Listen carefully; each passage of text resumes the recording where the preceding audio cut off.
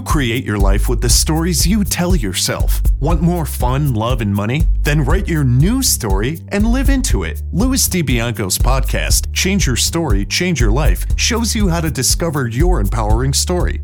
You'll meet many successful people who have created magnificent lives, even when the odds were stacked against them. Plus, you'll learn the secrets of great storytelling that can explode your business. And now, here is your host, Louis DiBianco. All pain comes from resistance. One of my mentors, T. Harv Eker, said that, and I never forgot it. It's profound. Hey, hello storytellers, and welcome to another episode of Change Your Story, Change Your Life. I'm your host, Louis DiBianco. We're fortunate that our host, Audible, is enriching lives. They are offering you, our storytellers, a free audiobook download of your choice, plus a 1-month free trial of all of Audible's service. And you get to choose from more than 180,000 titles. Simply go to www.audibletrial.com/story power and take advantage of this wonderful gift. Remember that this show is enriched by our dialogue with you, so keep your comments and inspired thoughts coming. Send them to Louis, Louis, at changeyourstorypodcast.com. Today's guest is an expert on pain. He's a mind-body health consultant, life coach, and author who wrote The Great Pain Deception, Dr. John Sarno's Top 10 Healing Discoveries, based on Dr. Sarno's work and our guest's own experience, plus 10 years of intensive research. In the past 16 years, he has helped to teach thousands of people how to heal themselves through his lectures, books, articles, and interviews. He's a health blogger with Jennings Wire, a health lecturer, a certified personal fitness trainer, acoustic guitar player, and a golf swing coach. Well, why stop there? He also wrote 2 children's books. His latest must-read book is Back Pain Permanent Healing, Understanding the Myths, Lies, and Confusion. He has received high praise for his work from many people, including Howard Stern, who healed his own back pain using Dr. Sarno's and our guest's approach. And we all know that Howard does not tolerate phonies. Get pumped up to listen to Steve Ozanich. Steve, welcome to Change Your Story, Change Your Life.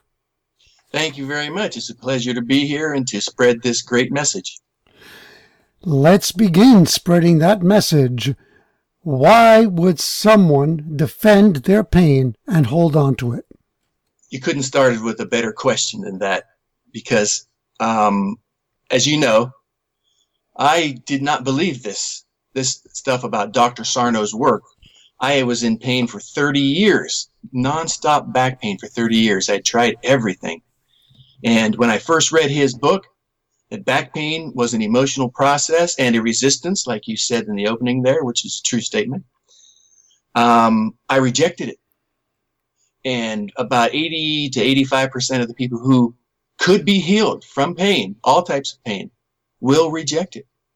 And it's for the reasons that I wrote in that book that you mentioned, Back Pain Permanent Healing, that I wrote that book, to explain why people do not want to heal. They want their pain gone, but there's a big difference between healing and getting rid of symptoms. And so, as you know, in that book, I called it an EPS denouement. When the ego and the placebo and the symptom imperative all come together, we do not want to heal. But healing can occur, and it does every day. I see it virtually every day now through the books, through Dr. Sarno's work. Steve, imagine that right now you were speaking to a total layman. They have no knowledge of the terms in your book, and they say to you, well, why would I defend my own pain and hold on to it? in simple terms, what would you say to them? This was Dr. Sarno's genius discovery called TMS. He called it tension myoneural syndrome at first, and then when he saw it was way more than pain, it affected all types of health, and even the emotional process, he changed that to the mind-body syndrome.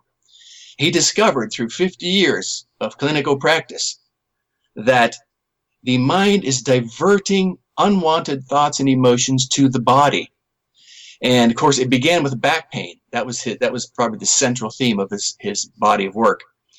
And it does this because the thoughts and the emotions become so threatening at some point, so threatening to us that we just automatically repress them into the back, where the brain actually reduces the blood flow to create a pain on purpose, so that we will obsess on the body and away from what is the true cause of it. And that causes always guilt and shame. Wow, that's powerful. So if I'm hearing you correctly, let's say I'm suffering from intense back pain, and I reject the idea in your book, and my reason for wanting to defend my pain is because if I let it go, if I find a way to let it go, then I'm going to have to deal with a very painful emotional issue that I've been avoiding for years. Absolutely correct. And Okay. that's why the people would prefer to have the physical pain, because the emotional pain is far more dangerous to us. And also, if we can blame it on the body, we can say a herniated disc, or my dad had a bad back, or I heard it 25 years ago, then we can escape accountability for our own lives. And we can blame it on the body, on something else. And then the root cause of it remains, but it will not go away. Even with surgery, drugs, stretching, chiropractic, acupuncture, it doesn't matter. It will not go away. It will only change forms. Yeah, and to make things clear for my storytellers, my listeners, Steve is not saying that you would be a person who says, no, I would rather have my pain. No. That's happening at an unconscious level. At a conscious level, you're saying, I don't want this pain. Correct? Great distinction. Yeah, it's very important because it's a very offensive message. It was to me too. So when people get angry when I tell them about this, I understand why they get angry. And that was a very important distinction. Thank you for making that. I'm not saying you want it. We don't want to suffer. Of course, the old maxim says, that pain's inevitable, suffering is a choice. Because I can bring this information to people. And I can say, look, I can take your knee pain, your ankle pain, all of this away from you. And they'll look at it and they'll just shake their head and say, no. And of course, part of that, of course, is that their doctor told them that they have something wrong with them. So I would love to know, what was the thing that made you go from, no, this is ridiculous, to saying, okay, I'll give it a shot, to then discovering, wow, this really was the answer for me? Yes, well, good question again. I threw his book when I first read it because I thought he was just a crazy old man writing books. And turns out that now I teach his work around the world because I opened up my mind, but I had to because I got worse. My left leg was paralyzed at one point in the 1990s for 9 months, where I had to drag it around. No more reflexes, no more feeling, foot drop, numbness, no sensation at all. And they kept telling me it was a pinched nerve, but it wasn't. It's not a pinched nerve. It's a lack of oxygen to the nerve through great unconscious rage. Well, I got worse. I was about 50 pounds down in weight, and I'm not a heavy person. And so I got desperate, and I went back. What he wrote just made so much sense, because this is not a physical body problem. This is a personality issue. It's more likely to come from a personality that we call the type T for tension. So I revisited it because I got worse. So it was like a okay, nothing else has worked. Let me see. I'll give this quack a shot. Yes, I was trying to avoid surgery at all cost, which I think most people want to do. And we know now it doesn't really work. The placebo is so powerful in everything in our lives. We're now calling it the healing process instead of the placebo effect. But yeah, I got so bad that I could not eat anymore. I was crawling around on my hands and knees on the floor. And I thought, you know what? this guy, I think I'll take another look at this guy. Well, then the tears started flowing when you start realizing he's right. You're blocking so many aspects of yourself that you do not want to know, that you're almost hoping your doctor finds something to blame it on. Hey, look, there's arthritis there. There's bone on bone, which is this new thing that drives me crazy. You know, even just hearing that now, knowing what I know, it makes me cringe, this bone on bone. But those people heal anyway. I have bone on bone in my ankle, and that pain went away too. And so this is not a physical body process, but we always have to state this too. Be careful. Make sure there's nothing serious going on there. I run into people where they had an aneurysm there in their back, and they need to get that taken care of. We're not telling people to ignore their doctors. You might want to just make sure that you're okay first, and then you ignore what you see on the images. Ignore the arthritis, ignore the herniated discs, ignore the stenosis, ignore the crookedness. All of that stuff that they're saying is proven clinically that does not cause pain. The brain simply attacks those areas sometimes if it needs to divert you to your body. And you can see how profoundly paradigm shifting this is. Well, absolutely. I mean, one of the reasons I got excited when I read your book was I said, my God, this is a powerful expression of change your story, change your life. That it's literal. It really is, because I believe it is literal, that the stories we tell ourselves create the realities that we experience. Now, I want to know, so you were crawling around on your hands and knees. You decided, I'm going to give this another shot. So how long after that, and what were the steps that led you from pain to less pain to no pain? You're right. When I do consulting, that's usually the first thing people want to know. But it's even deeper than this. It's not about doing. It's about being. It is the things that we're doing, like programs, techniques, operating, injecting, whatever. We're doing these things. The brain is hoping you want to do these things. It's saying, yes, do these things. That way you can keep avoiding the cause of it. And so we don't have programs. And people complain a lot about Dr. Sarno's work. I didn't tell you what to do. You know, he wrote the greatest back pain book ever, Healing Back Pain. And he doesn't lay out anything, because it is the doing that's causing the problem. We need to start reflecting. Healing comes through awareness of what's going on and what you're hiding and how you're reacting to life and how you're not reacting to life. It is not about, doing X, Y, and Z. Of course, that's that's a cultural mindset in the West. Just tell me what to do. I'll jump on it. I'll work hard. I'll get it done. But the more we do that, the worse we get. So it's about sitting back, taking a breath, and say, okay, why do I need a diversion? Why am I not reacting, or why am I reacting this way? And I'm telling you, I work with people all the time, and they heal.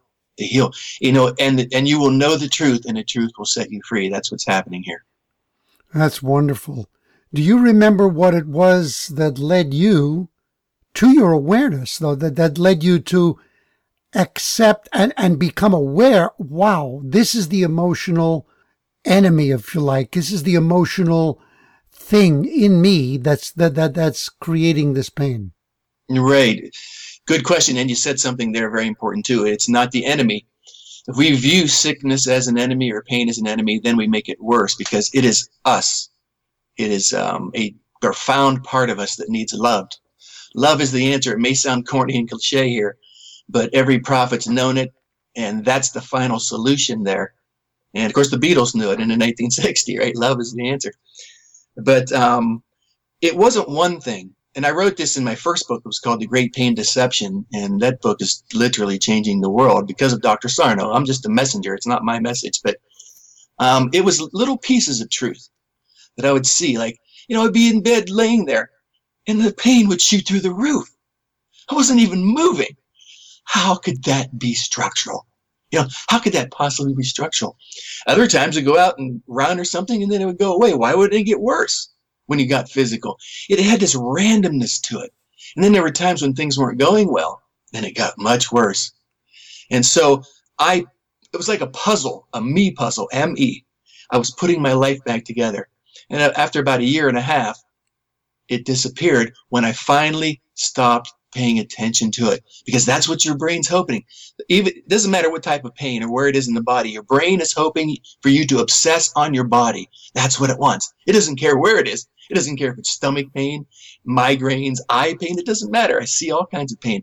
It's hoping that you obsess on your body because it's an obsessive personality type. The more you obsession, as we know, as in OCD-like tendencies, it alleviates anxiety, which is simply anger that's not expressed. And so it wasn't one thing with me. It was many things. And I laid it out in detail, saying that I made a lot of mistakes too. I was the proverbial bull in the china closet.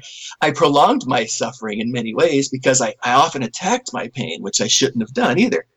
And so mine was a journey. It was a great journey, but you could not explain it any better than you do with the title of your show here. That is exactly what I did. I changed my story and my life changed, because it is not about seeing and then believing, which is what science does. This is not about science. This is transcend science. People say, I need to see it. Show me some examples, and then I'll believe it. No, it doesn't work that way. You believe it first, and then you will see it. Mm-hmm. And believe it, and then you'll see it happens to be a very powerful message that's being delivered by some of the top thought leaders in the world of personal development. And even what you said before, you stop paying attention to the pain, because another thing that we hear in personal development is what you focus on expands. Exactly. And I don't know if you noticed, I don't know if you got my book in paperback or on the Kindle, but on the back of the cover of the book, I put a statement by Dr. Sarno that I believe is the most world-changing statement that he made that nobody's paying attention to. When he said, as long as you're preoccupied with what your body is doing, your symptoms will continue. And I finally gave up that obsessive preoccupation of my mind's eye, looking and looking and looking, because when you're doing that, you're creating your current reality by collapsing the potentialities into a singularity. And that is your new reality. What you're focusing on, that's what you're getting more of. Now, we've known this for thousands of years, but they've repackaged this today to call it the secret and the law of attraction and things like that. But I mean, thousands of years ago, this is what they talked about. Our reality is based on our beliefs. If you believe you have a bad back or knee or shoulder or whatever, then you do. And you will have that. But thankfully, Dr. Sarno came along, probably the greatest physician that's ever lived, in my opinion, and Howard Stearns, of course. And he showed us it is not coming from the physical body. It is an emotional process based on your belief, which is based on the false beliefs of other people. Mm-hmm. By the way, for our listeners, who I'm sure some of you are going to be questioning this, we're conditioned to question it. In terms of belief, I mentioned Howard Stern. I actually heard Howard's voice on a recording online where he was talking about this, and where he said very clearly that he felt that Dr. Sarno, had helped him to save his life, basically taken away pain. And he mentioned Steve Ozanich's book as well. So this wasn't just something that, false news that I read on the internet. I actually heard Howard Stern say it. Steve, how does our need for connection influence our behavior at an unconscious level? Wow, that's a big question too. This is all happening at the unconscious level, of course. We're not aware of these emotions. We're not aware of the fear and the anger that are present because it's been repressed, which means that we've disowned it, cast it into our own shadow. But when it becomes too much, it hits a certain threshold. We can no longer contain it within the unconscious. It's ready to break through to consciousness, where we'll actually see it and have to face it. The brain simply increases the symptoms by allowing you to obsess more on the physical body. The closer it gets to awareness, the higher that the brain raises the symptom level, the intensity of the unpleasant symptom, so that you will continue to block it, almost like a lid, Dr. Sarno said. It's like a lid holding it in. Now, what the brain chooses to obsess on and focus on is often all around us. And so You know, the need for connection is our most basic need, to be loved, to feel the warmth of the lack of fear, to feel connected, to understand that everything's okay. And so we often mimic other people's behavior. And if you talk to the great TMS physicians out there, they'll tell you, you know, they see that back pain is a learned behavior. And I've had many people tell me, you know, I was doing okay, and I saw a person tell me their foot was hurting, and bam, they had foot pain. There was a guy from a Forbes magazine writer that wrote a great article on Dr. Sarno called America's Best Doctor. And he said in an interview that I saw the guy next to me at work with shoulder pain. And within 2 weeks, I couldn't raise my arm. And of course, you know, in my book, I talked about the Leroy case in New York, where those girls got those Tourette-like symptoms, where they were mimicking other people's symptoms. But I guess this all comes down to a study in 2001 called No Stress, No Whiplash. It's a great example of what I'm talking about here. These people, they put these people into 2 Volvo cars, and they strapped them in, and they mimicked a crash, a virtual crash. There was no crash at all. And after the test, 20% of the people had neck pain, had whiplash, even though their necks never moved. I mean, they were stationary. And then in the long term, 10% people had ongoing chronic whiplash, even though their necks never moved. Now, that's not the point. The point is here that those 10% of the people scored highest on the psychosocial stress scale that they gave during this clinical trial, which means they had the personality type, they had the traumas, they had everything, the perfect storm ready, that they needed a diversion at that time in their life in which this fake test gave them. You know, there was one last year that made me laugh too, which probably is a good wrap up to this question, that they gave a fake pain pill out. I don't know if you saw this on the national news. They said to people in the trial, this is a fake pain pill. It won't do a damn bit of good for you. And like a third of the people got better. And of course, the scientist said the only conclusion you can come to is that it was the connection between the doctor and the patient that calmed them and soothed them. Love this. Guys, are you listening? And I do hope that your world right now is turning upside down for the better. I'm not a sadist. Now, what is our ultimate fear, and how does it influence our relationship to pain? Well, our ultimate fear is loneliness. And that's the core of this, you know, nothingness, not having anyone, not, you know, darkness, not having light, not feeling love. You know, we know now fear is the opposite of love. There's only fear and love in the world. Those are the only 2 emotions. We can break it down into the minutia, 600-700 different types of emotions just to study for study's sake, which they do most often. But there's only love and fear.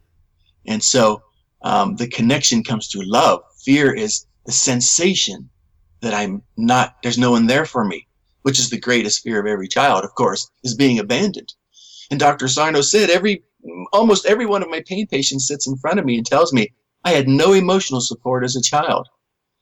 And so when we feel isolated, alone, lonely, and not going it with somebody else in our life, the pain begins to spread rapidly. And remember, this is a thought process that turns into an emotional process, that turns into a physical process. But when we go to the physician, of course, they're trained to find something. I've got to find something. So they'll look and they'll say, hey, look, you got a herniated disc there. You've got arthritis there. So this is shorter than that, or this is weaker than that. That's their job. But we know from his work that that's wrong. I had a guy last year telling me that he had pain all over his body, everywhere. I think he was in the Boston area. And he said, everything hurt. He said, I went and the doctor wanted to do nerve conduction studies. I don't even know what these things show, but he said they did it, but needles all over my body. He said they came out and he told me, you have severe carpal tunnel in your right hand. And the guy said to me, Steve, that's the only spot on my body I had no pain. Honestly, God, truth, that was the only spot he didn't have pain. And so I don't know what they're doing with all this stuff. When you walk into a doctor's office, they need to say, what's going on in your life? That's the only thing they need to be saying. Well, I mean, they need to make sure that you're not dying, of course. They need to, this is not an anti-doctor message. I should say this now, right? I mean, because I'm not up here to bash them. We need healers. We need good doctors. We need them. They're very important in every society. What I'm saying here is they're looking at things that aren't the cause, and they're blaming it on that. And the biggest industry's got to be the insurance industry and the medical industry. And Dr. Sarno said if they would take my ideas to heart, that it would be economic chaos within the industry. And he never believed that they would. And I don't know. I think we're on the edge of a new paradigm of shift and understanding. I do, because it is spreading. I get contacted all around the world. I think you probably see it too. Oh, yeah. I've been aware of this for a while. The top thought leaders are in touch with this new vision, which actually has very profound ramifications. There are elements of this vision, this paradigm, that's a whole other subject for another podcast, but could actually bring about world peace and abundance. You know, you met Joe Polish and his entourage of people, or his circle of influence, people like Peter Diamandis. They're at the forefront of this kind of stuff, and they're helping people to spread the word. Now, you know, the closest that I've come to actually experiencing what you say, understanding the mind-body connection, sometimes when I wake up in the morning, if I allow my mind to have an anxious thought, a thought that makes me feel uncomfortable, that makes me feel inferior, nervous, and worried, I will immediately notice a tightening and a tension in my feet and legs. And because I'm aware of it, I actually shift it by changing the thought. When I change the thought to something that takes me to confidence, empowerment, the tension starts to dissolve. Yes, it's a thought process. You know, totally. The Bible says, "As you think, so shall you be." And the late great Wayne Dyer always hammered that point home. You know, I just literally have thousands of examples. You know, people think that something's wrong with them. I saw Deepak Chopra talking about a friend of his died, that he thought he had something serious, and then after he died, they found that his records 20 years before, he already had that. It had been there forever. And that's why shamanism was so powerful. You know, if you believe it, if you believe your doctor, I have people sign on sometimes when I'm doing consulting with them, and they have severe back pain or fibromyalgia, and after 2 hours of talking, it's gone. Because if they believe their doctor's words that I have something called fibro, it's a disease and I can't get rid of it, I have to manage it for life. If you believe that, if that's your thought process, then you cripple yourself. But if you're able to uproot that paradigm and flip it upside down, and so a few people are, and they'll be able to do that, and they'll say, in their mind's eye, there's nothing wrong with me. You know, my thought process crippled me, and they can free themselves. Now, this isn't normal. The normal case, these are rare cases, but it can happen that quickly. Well, you know, I agree. And there are two that come to mind to me that are becoming a little too prevalent in the media. These expressions are thrown around constantly. ADD, and Alzheimer's. And I think our society is inadvertently setting people up to start finding the symptoms of those in their own lives. Yes, and in my book, you probably read where I went into detail about carpal tunnel when it lit up in the 1990s. Boy, when they claimed it to be a disease, I mean, it went up like 500%. Wow. And, of course, it disappeared. That guy did that great article, and I forget which newspaper it was. And he said, you know, where did it go? All of a sudden, it disappeared, and it was replaced by a new disorder, he said. The new popular, you know, as Dr. Sarno, to his credit, he's the one who said, it's in vogue. Back pain's in vogue. Carpal tunnel's in vogue. When you see it, we absorb our surroundings, and those memes are transferred from brain to brain unconsciously. And you just said it best. Those two things you just named, If you believe that and you allow that to enter your awareness, then there can be problems, And of course, people say that frightens me, How do I stop it? Well, belief, and love. No matter what we talk about here, love is going to be the answer, because love is this awareness. There's no fear in love. If we fear things, we actually pull it to us like a magnet. I see it all the time, and so do a lot of the great minds that you're talking about. Steve, have you ever seen? It's on YouTube. The video comedy routine with Bob Newhart, where he plays a psychiatrist. Oh yes, you've seen that, right? Yes, and the Red Fox one on Sanford and Son was funny too, where they thought they had some lung disease. Him and Lamont. The comedy writers are very intuitive about this. Exactly. And for the listeners, you should look it up. It's brilliant, because Bob Newhart is a psychiatrist. A woman comes in. He tells her that he's only going to charge her $5 and that the session's going to be over in about 5 minutes and she'll be fine. She goes, wow, this is amazing. And so she starts to describe her problem, and he just looks at her very seriously and he says, okay, this is what I'm going to tell you that's going to help you. She goes, what? What is it? He goes, stop it. That's it. That's it. That is it. Stop it. Because you. So one of the more profound ones, if I can quickly, was on MASH. I saw. Remember the psychiatrist Sidney? Was it Friedman? Sidney Friedman, I think. There was I think it was a South Korean soldier who was like a spy, and he hated selling out his countrymen so bad that he committed suicide several times. And so Sidney went into the operating room, and he made his hand shake. He did some type of hypnotic thing to make his hand quiver. And he said, why'd you do that? And he said, to allow him to focus his attention on that and away from the emotional pain of selling out his countrymen. And that's basically TMS that we're talking about here. That writer knew that. Something to focus on when we don't like what we see, because it comes down to extreme guilt. Wow. This is life-changing stuff. So what is the nocebo effect? Nocebo. That is a Latin word that means I shall harm. And that's basically what's happening quite a bit within the medical industry. When they say, look, you've got a herniated disc. A lot of people tell me, he circled the disc with the mouse cursor.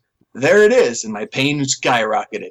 Or there's some arthritis, or you're going to get this, and you're going to get that, and you better do this, and you better do that. They're planting the seeds of fear, which is the opposite of love, and they are growing this problem. All of the epidemics are coming from the faulty diagnoses. This is an emotional process in almost every part of our health and all of our health issues. But nobody, I shouldn't say nobody, there's only a very few amount of people we call the TMS physicians who are actually talking to the patient and understanding what's going on there. And of course, the opposite of that is the placebo effect. I think most of the people have heard of that, which means I shall please. Whatever pleases the person at an unconscious level tends to heal them, even if it doesn't mean anything, like surgery or a manipulation in the spine or an injection, or like the steroidal injections. They're not really doing anything. But if it pleases that person tends to heal. And so the placebo effect is part of the problem, because once the person heals, like from an injection or from a surgery, they believe they did indeed have something physically wrong at that point when they did not. Their deeper self just believed it, and it worked. What can we do, or what do you think should be done to remove the stigma from the word placebo? Because people still think of it as, it was just the placebo effect, which to most people's minds, it wasn't real. Yes, and then, of course, they get offended again. And then, of course, that's ego. It gets defensive. Ego is the most destructive force in our lives. And if it wants to protect what it's hiding underneath. It will do at all costs by lashing out. And so, Andrew Wiles always said this, Dr. Weil, we need to stop calling it that because people get so offended by it. It's almost a pejorative now. Mm-hmm. But he said we should call it the healing effect, which is a really, really great term. Of course. Yeah. I agree, because people put a negative spin. Again, it's a story that the word placebo communicates, unfortunately, because of the way our culture sees it. How can Jim Carrey help us understand the back pain debate? And I'm thinking of a movie that you mentioned in your book, The Number 23.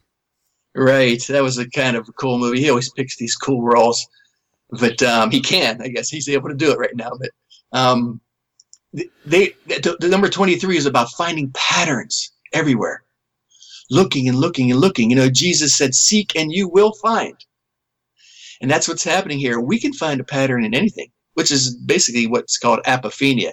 It doesn't really have any meaning, but we can find patterns if you want to, and that's basically running away too. Hip, replace your hip. Some people think it worked, but it most likely doesn't. It switches to the other hip. And they can say, "Oh, well, now you're placing more emphasis on this." So you start drawing these patterns. And so if you keep looking for patterns, you will find them. It's really the heart of quantum physics. The late, great John Wheeler was one of my heroes. I think he passed away in the early 2000s. He said, "I have no doubt that we'll find new planets because we're looking. We're creating them through atom energy, this matter through energy." And after John Wheeler died, I don't know if anybody noticed last year, but they found a couple more planets.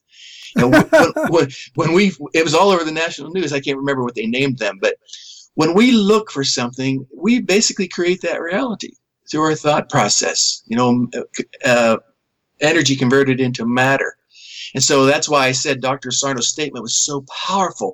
As long as you are preoccupied with what your body is doing, your symptoms will continue. You're basically creating that loop constantly. And so I had to break that obsessive stranglehold. But this is the problem, this personality type, the type T, who are anxiety, more warriors, more perfectionistic, more goodist, want everybody to get along. They push themselves very hard.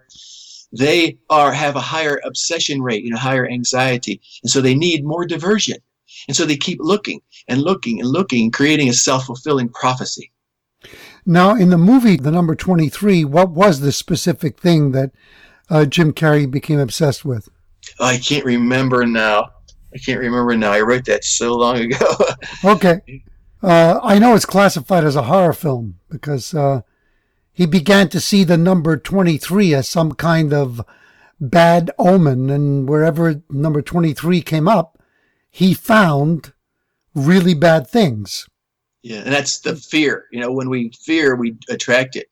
Mm-hmm. When we look for love, we attract it. When we look for peace, we attract it. Well, I love it. What is the number one acceptable reason to miss work?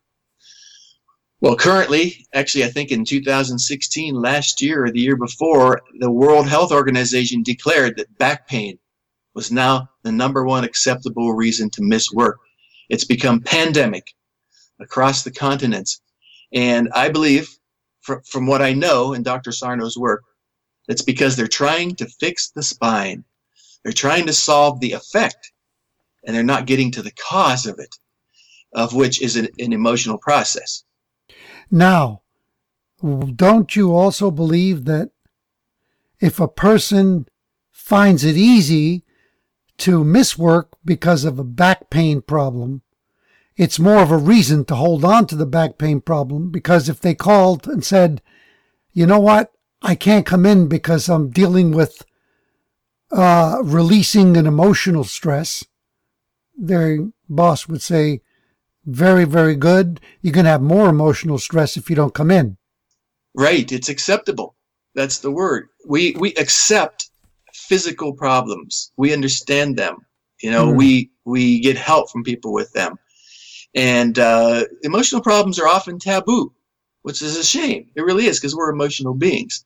Dr. Sarno often said everybody should go see a therapist. Everybody in the world. He used to say, especially congressmen, he would say. But, we all need help. We all need love. We all need to know that we're safe. And right now, and that's why I mentioned the carpal tunnel back in the 90s. When it became acceptable, it skyrocketed. Now, there was a great TMS physician, too, Dr. Mark Sofer, who wrote the foreword for my first book. He was trained under Dr. Sarno, too. He said, I believe it's foot pain. He said, when I started my practice 25 years ago at that point, he said, nobody had foot pain. Nobody came into my office. And now, almost everybody. And he said he saw it on TV, this and that, and more people were getting it. They began to transfer this meme.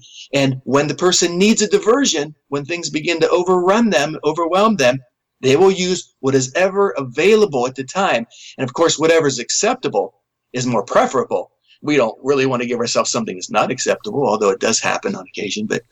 And so back pain is currently it. I believe that will change at some point to something else when whatever becomes popular. The brain is a trickster. The brain is a trickster. Now, what are Tiger Woods' milestones of misery and happiness, and what can they teach us about back pain? Yeah, I never meant to pick on him because I admire him, but he's in all three of my books. And he's a great example. Once again, Dr. Sarno had learned early on that it is the self-imposed demands that we place on ourselves and our lives to be good people and to accomplish certain things and to be accepted that cause all of our suffering. And he's right. And Tiger has always said, since I was a little boy, his only goal was simply to be the best in the world. That was all. That was it. All right. Now, when he's not being the best, then certainly his spasms increase. And it does. Every time he's pulled out of a tournament, he wasn't shooting well.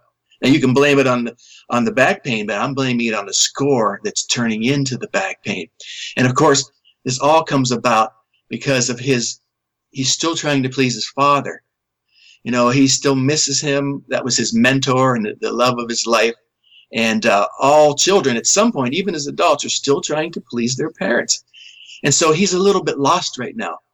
He really is. I was doing a live interview out of Lansing, Michigan. I told the guy, it won't work. His surgery won't work. And it didn't.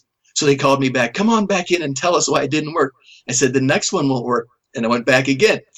It's going to continue. I think he's had 4 surgeries now. They're trying to mechanically engineer his body when they really need to sit down and talk to his heart and say, listen, you're placing so much pressure on yourself. The world, wants you to do it. Hurry, Tiger, hurry, do it. And it's really too much. It's too much to ask of one person. I really feel sorry for him at some point. Well, here's an idea. If you tried to get in touch with them, you probably would run up against an army of gatekeepers. Oh, boy. That's true. Yes, go ahead. What about approaching Howard Stern to see how, through his circle of influence, they might be able to get a message to Tiger? Good point. Howard also has many, many gatekeepers. It's part of the life. We just can't handle everything that's coming in our way. But that's a good point. I have called Excel Management, Tiger's team, and I think they think, Tiger's got the best surgeons and doctors in the world. Who are you? Of course. Who are you? You're just some guy. And then they're probably also thinking you're just some guy who hopes that you can skyrocket your career on, Mr. Tiger Woods' name and reputation. Probably true. But sure. I know a lot of other people have done it too. They've contacted him, we're trying to help people. Every time we help somebody, it gives you a great reward in your heart to be able to help somebody, and I see him suffering, but it wouldn't hurt. It didn't hurt when Howard Stern healed after one session with Dr. Sarno. Remember that. He was in pain for decades. Had one session with him. The same with John, what was his name? John Stossel. He was at ABC at the time. 20 years of back pain he thought was because of a cracked vertebrae in his back. And Dr. Sarno told him, that's a normal abnormality. A lot of people have these stress fractures in their spine. And one session, John Stossel's pain went away too. And he said, I'm embarrassed. He said, I was embarrassed that I was doing it to myself, which a lot of people feel at first. But as soon as we heal, we are so happy to try to help other people. We want to try to spread the word, but we get knocked down at every turn. But we still keep trying, we still keep trying. Here's a thought. I understand why people would be embarrassed, because the ego is feeling the embarrassment. But the next step after you get over the embarrassment should be, wow, look at how much power I have. Look at, true. Yeah, it's like my mind is so powerful that I can create anything. That is true. Very true. It's frightening to some people. I don't know if you know Marianne Williamson, but that's really... Yeah, that's her. Yeah, go ahead. Yeah, Return to Love is the name of it, which is what we're all doing eventually here. The most central theme of her work has been that great statement that she made, that, your greatest fear is not that you're inferior, but that you have power beyond belief. And that's what I'm seeing here too. It scares people. It really frightens them, And I'll say this too, the Golf Digest magazine contacted me. Jaime Diaz, he's a Hall of Fame writer for them. He said, I think Tiger's got something called TMS. Can you help me understand it? I said, absolutely. I sure can, And they wrote a great piece, page after page after page, and they put one paragraph in about Dr. Sarno's work. And Tiger's handlers, I guess, put out a statement. Tiger is not considering a psychosomatic component at this point in time. That was all they said. But I believe he is. I believe that behind the scenes he probably is. Yeah, probably is. At this point in time is their window to allow, okay, now he is, Right, yeah. When he's tired of his suffering, that's when he'll, like I did. I got tired of my own suffering, and then I opened up my heart and mind. Wow. Steve, what is the symptom imperative? Oh, I was hoping you would ask this question.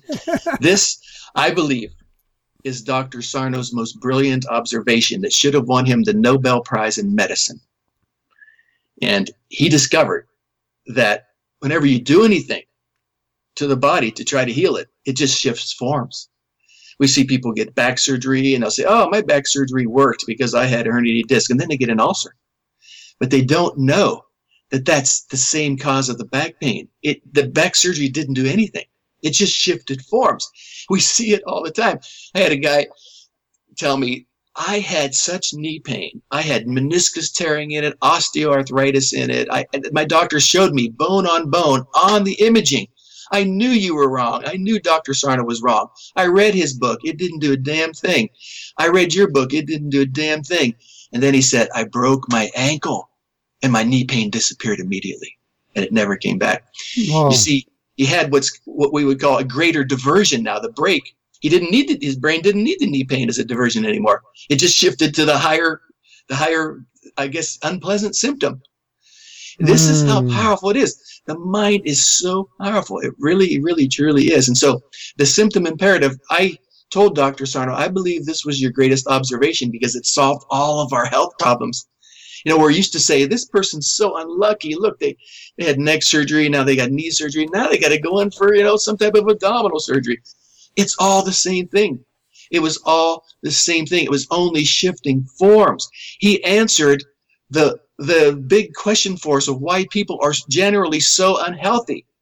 That's why on my second book, which was called Dr. John Sarno's Top 10 Healing Discoveries, on the cover of it, I have a big puzzle piece because he put the final piece of the puzzle together for us. What is artificial healing? Artificial healing would be anything that we do, like surgery or medication or stretching or stabbing or anything you do to heal the body when it's not a body problem at all. And so at that point, if it's done artificially, it will simply shift because of this symptom imperative. The imperative is something that demands attention from us, and we know what a symptom is. And so people will, very common, even on my TMS Healing Wall of Victory, you'll see the guy named Greg that was on there. He said, I had shoulder surgery. The doctor told me he had a bad shoulder, but it was just TMS. He had it operated on, shifted to the other shoulder. That's what it does. The brain will simply just go the other way, sometimes bilaterally like that. And of course, they'll tell people, oh, you're putting more pressure on the other side. That is not true at all. It's because of this symptom shift that Dr. Sarno discovered. Well, this guy, Greg, he discovered my book in between before getting the second surgery operated on, and he healed. It was pretty nice, too. He drove 9 hours in to meet me. It was really, really pretty cool. But this is how powerful the brain is. When it needs to divert fear and guilt and shame, it will do so in any fashion that it can. And if you do not get to the cause of it, the reason, and you do something artificially, it will just simply shift. Yes, that is truly revolutionary, my friend. This next phrase in your book particularly appeals to me because of my background in drama. What is the shadow imperative? Well, I think Lamont Cranston probably knows this, right?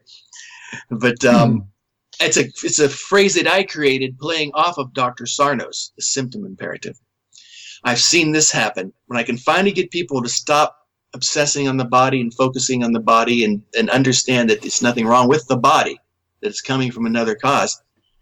Sometimes it won't shift in the body as in the symptom imperative. It will simply go outside.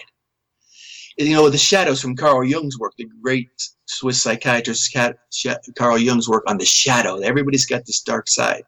We throw everything we don't want into it. And I've seen people, they'll heal from TMS and they'll start becoming phobic. Or they'll start obsessing. One of the great, most common ones is extreme fitness. You know, they obsess on every aspect of fitness. You know, the food that's in their bodies, and they're running, and the looking, and the getting the Apple Watches and counting their calories. And that they don't realize they're still shifting the problem. But it's no longer in the body as in the symptom imperative. It's outside the body. And so I created that phrase to say that as long as we have fear, we will need some type of diversion. And it manifests in many ways because the shadow erupts in many, many different odd ways. I mentioned Winona Ryder in my first book about how she was caught in Saks Fifth Avenue cutting off the price tags on the clothing. That's what he called a shadow need. You know, she obviously could afford to buy anything, but there was an unmet need that needed to do that needs attention. And that's what the word imperative is. You know, it demands attention. I love that. That is good. That is very good. What are the 3 approaches to healing back pain that are prevalent now? Well, the main approaches, of course, are, you know, what we call the medical industry approach, where, you know, we will operate, or we will medicate it, or we will stretch it or something, or strengthen it, something to the physical side of it, which I believe now is disappearing because of the advent of the internet and people like you who are allowing people to get the truth out. You know, and then, of course, the other method is called the multidisciplinary approach, which I think is the more dangerous one in the sense that it's causing more problems. This one is the kitchen sink approach. They're saying, well, everybody's not the same. You know, maybe back pain's not for you, but maybe this one is for you. And so they're kind of loosening up the stranglehold a little bit, but it's causing more problems because people think, well, I'm unique. Mine's different than everybody else's. And so this worked for me. It doesn't work for you. That's okay. But it's still a body problem, but it isn't. And then, of course, there's Dr. Sarno's approach, which is the most successful. Maybe we haven't said that yet here while we're talking, but his success rate was like 98%. You know, the people are screened in the sense that they make sure nothing's serious happening there, you know. And then they has to ask them, would you be open to the fact that this isn't from the body, but it's from the mind? And about 80% would say, no, I can't. I don't believe that. I saw my imaging. So that small group of people who said, yeah, I believe this is the problem, they almost all of them virtually heal. And so his is by and large the greatest. But I'll say this too. Some of my strongest allies now are chiropractors and medical doctors who my first book helped to alleviate their pain. And so they're on board. And so this message is spreading as in a grassroots campaign, person by person, as everybody heals. They begin telling people around them. Of course, they get met with great resistance. Like it's the word you opened this up with, you know, great resistance. And so, you know, when people are ready, they will heal. You know, you just made me think of a great story that's, I believe, in your book. And you also mentioned it on Joe Polish's podcast, worth telling our listeners. You have received personal calls from medical professionals who want to thank you for your work because it helped them tremendously, and then they're afraid to even let you mention their names. And tell the story about the person who was hiding behind the plant. Oh, yeah. Yeah, that was up north a little bit, almost towards you, I think that was. Yeah, that was just one. She had hip pain really bad. And, of course, I think it was 9 years, she told me. And, of course, the doctor said we need to replace that hip because there's arthritis there. It looks worn out and that. And then we've all got arthritis in our hips, and we all do. My hip's so bad now. I think they would freak out that I'm even walking, but there's no pain there because it's not coming from there. But I talked to her on the phone, explained to her about TMS, Dr. Sarno's work, and she emailed me. I can't remember if it was the next day or a couple of days later. I was out over the weekend and she had a motorcycle. I was riding my motorcycle, and I never felt better. The awareness that there was nothing wrong with her, and this was being caused by the unconscious, actually freed her. And she was telling me this on the phone. And I said, why are you whispering? I can't hardly hear you. So I'm hiding behind a plant because she worked in a chronic pain clinic. And I actually had a scientist from Michigan who emailed me to say, I want to thank you. We had a patient that had 2 years of pain. We couldn't do anything for that patient. They came in without pain. We asked them what went on, and the person said, I read this book, The Great Pain Deception. And this scientist looked at it, and she said, I also want to thank you for my own back pain because it's virtually gone now because of your book. But she also told me, if I tell my colleagues this, my career is over because it's based on how many people you get. There's a spine surgeon in Seattle. His name's David Hanscom, who had such severe back pain that he was contemplating suicide, even though he was operating on people's backs, by the thousands. He found Dr. Sarno's work and he healed. And he wrote a book called Back in Control. I saw him say on a YouTube video, my hospitals called me in and told me, stop talking to these people, operate. There's no money in TMS, because the truth frees us, nothing else. The truth of in our heart. It's a shame, but it's an industry. Yeah. Woo. It's sad. It is. It really is. It really is tragic. But the first woman who was hiding behind the plant, was she she was a nurse? I don't know exactly what she was. I know she was in an office or standing outside of an office. That's all I knew. When I work with people, I really don't know what they do other than before I sign on with them, I know everything about them. I know that they've had a trauma already. It's very funny because I've experienced that kind of mindset from my doctor, who happens to be a really good doctor. But the only modality she understands is the one that she learned in school. Anything outside of that doesn't fit. And 11 years ago, she wanted to put me on Lipitor for the beginnings of high cholesterol. I did it for 1 or 2 days. I hated it. Hated the way it made me feel. I said, nope. And I discovered a nutritional system that was totally natural, that rebalanced my body chemistry. I went back, had my blood tested, and she goes, wow, you don't really need Lipitor anymore. But you see, the nutritional system also helped me to release 22 pounds. And she said, how long did it take you to lose this weight? I said, 24 days. She goes, it's too fast. I said, well, I apologize for getting healthy too quickly. Exactly. She failed to see the humor in that. But it wasn't within what she understood. She didn't learn that you should lose that fast. Nope. Now, you touched briefly on this, but what is the relationship between blood flow and back pain? Yes, that was what Dr. Sarno hypothesized as far as what was going on physiologically within us, that the brain was reducing the blood flow to certain parts of the body to create a painful symptom on purpose so that the person would have to rivet and obsess their focus onto the physical body and away from the true cause, which was too painful for them. He supported that with studies, rheumatology studies on fibromyalgia patients when they looked at the cells, that the cells were 50% down in oxygen in people with pain. Now, I don't know whether we'll ever prove that. I don't know whether he even cared because the people were healing virtually every time that he came in. But if people need an explanation physiologically, that's as close as we can come to it. Steve, where do you see yourself in 5 years? It's a great question, too. When I had severe pain, I would have had an answer for that. It was all about planning and control. And it's got to go this way for me. It's got to go that way for thee. And what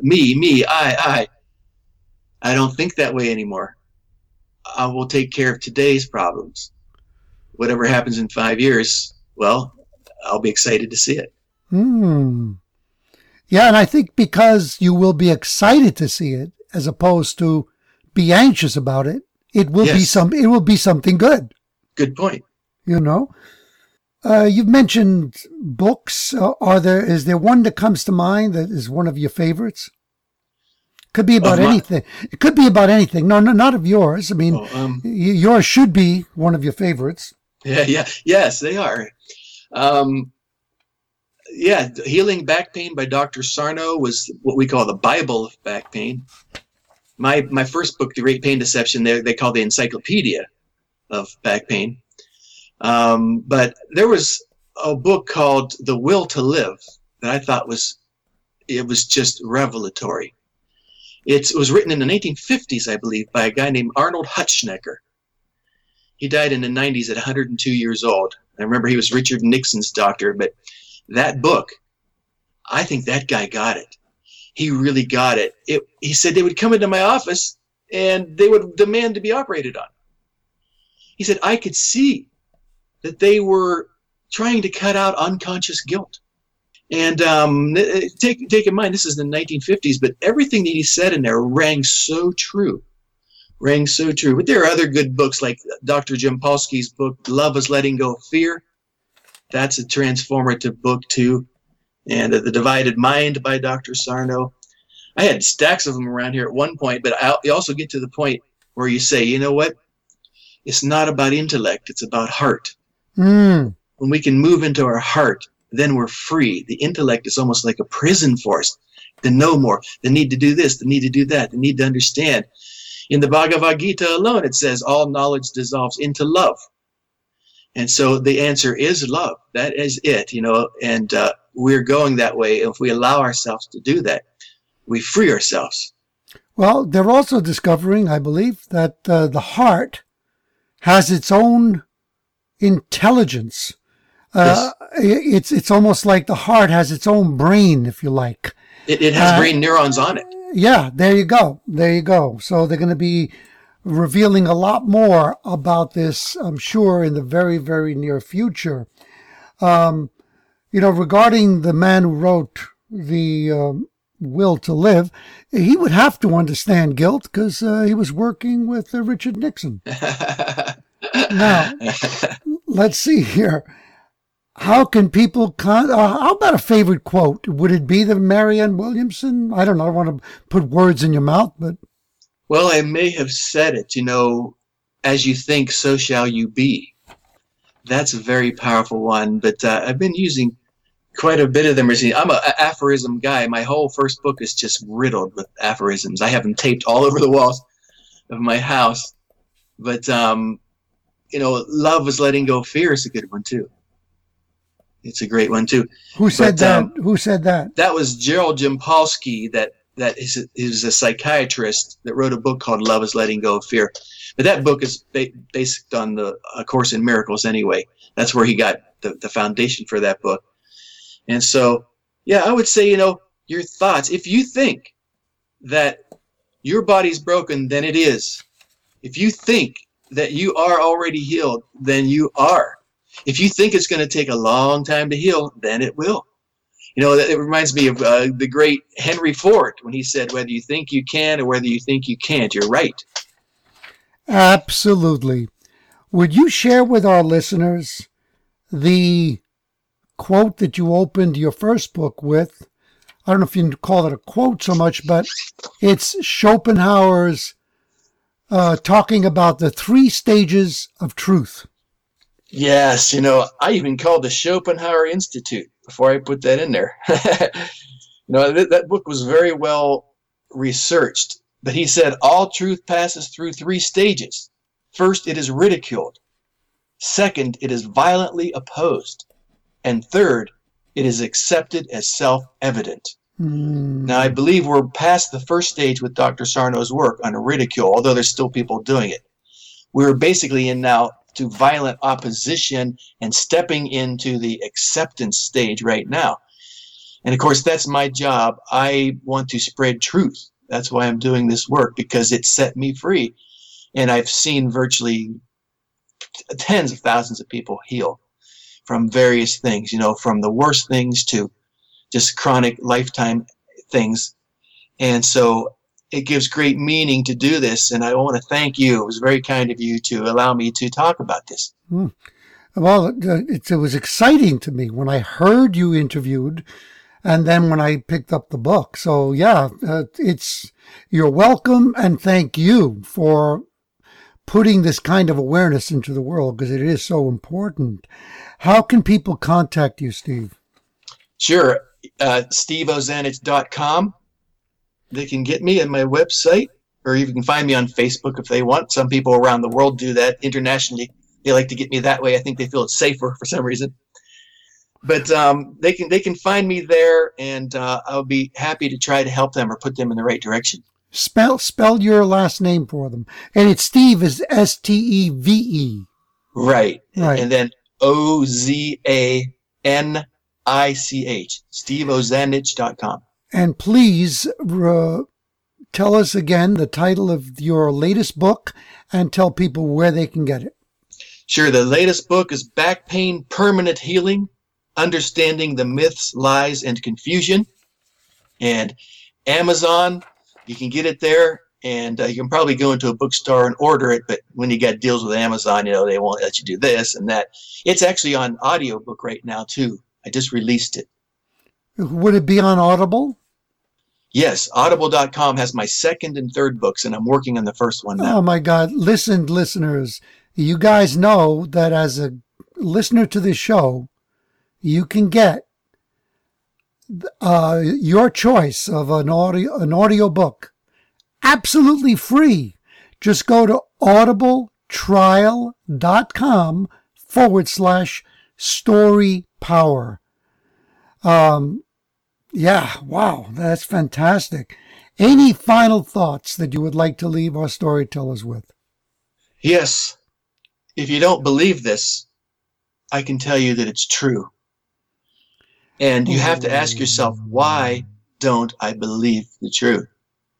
That's the bigger question right there. Why do you hang on to your suffering? Free yourself from yourself. The great Sufi poet and philosopher Rumi said, why do you sit in prison when the jail door is wide open? So if you say, if I bring you this handful of information, I say, listen, this can take your chronic suffering away. If your first thought is, that's garbage, you have to ask yourself why you want to sit in prison. I love that. And I would add, even if you don't believe it, and all it would mean would be to reach out and get the book, maybe for free if you want, and explore what's in it. What would stop you from doing that if you're in pain? That's a great point, because I didn't believe it either. So in fact, there may be other people like me. You said that you actually took Dr. Sarno's book and threw it across the room.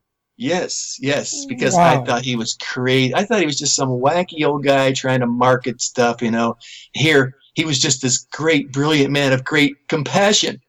He was trying to help people. And I rejected it because I know now it was true. That is why I was so angry. The closer to the nerve, the more pain. Steve, I can't thank you enough. This is really, really one of the most uplifting interviews I've had.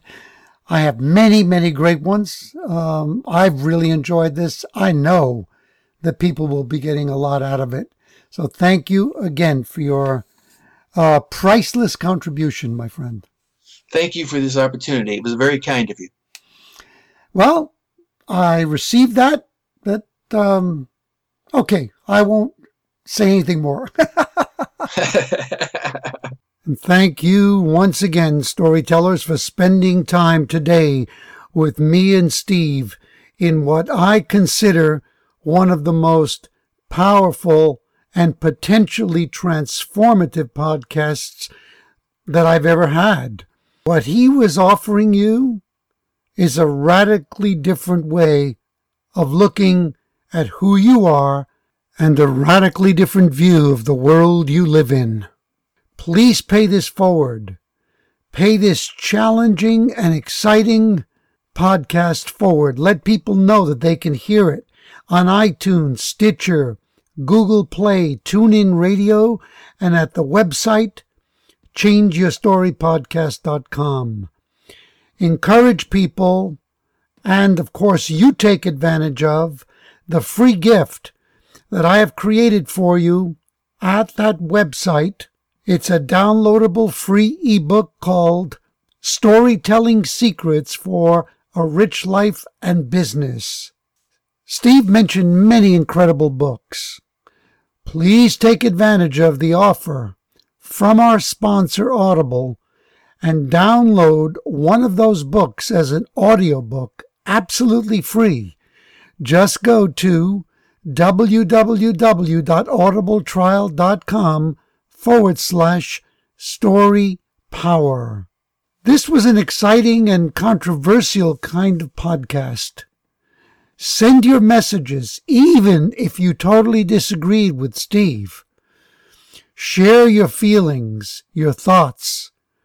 Send your messages to Louis, Louis, at changeyourstorypodcast.com. You can also send them to Lou's Club, LOUSCLUB, at gmail.com. I've decided to give you a special offer today.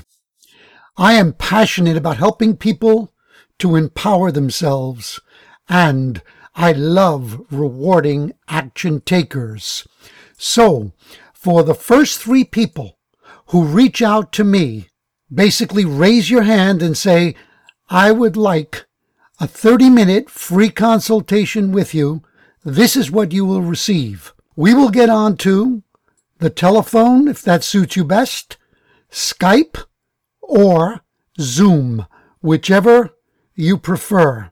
I will reveal to you one communication secret that is so powerful and so easy to use that as soon as you get off the call with me, you'll be able to implement it and you will instantly become a more engaging, compelling communicator. I have taught elite corporate executives, entrepreneurs, salespeople, network marketers to communicate with clarity, confidence, and power. They pay me $125 for 30 minutes of my time when I work with them one-on-one. I'm offering this gift for free to the first 3 people who step up and say, yes, I want this. The contact info once again, Louis, Louis, at changeyourstorypodcast.com or at Lou's Club, LOUSCLUB, at gmail.com. Steve presented potentially life-changing information today. I know that it will bring up resistance and fear in many people. I am challenging you, my storytellers, to have the courage to suspend your judgment no matter what you're feeling. Look inside of you. Ask yourself, have I been living with any kind of pain, physical, emotional, or mental, that I've just accepted as the way things are? If that's the case, I would ask you to begin by picking up a copy of Steve's book. Read the book. Then ask yourself, how can I change my story and change my life? Tune in to the next episode of Louis DiBianco's podcast. Become unstoppable as you learn to change your story, change your life.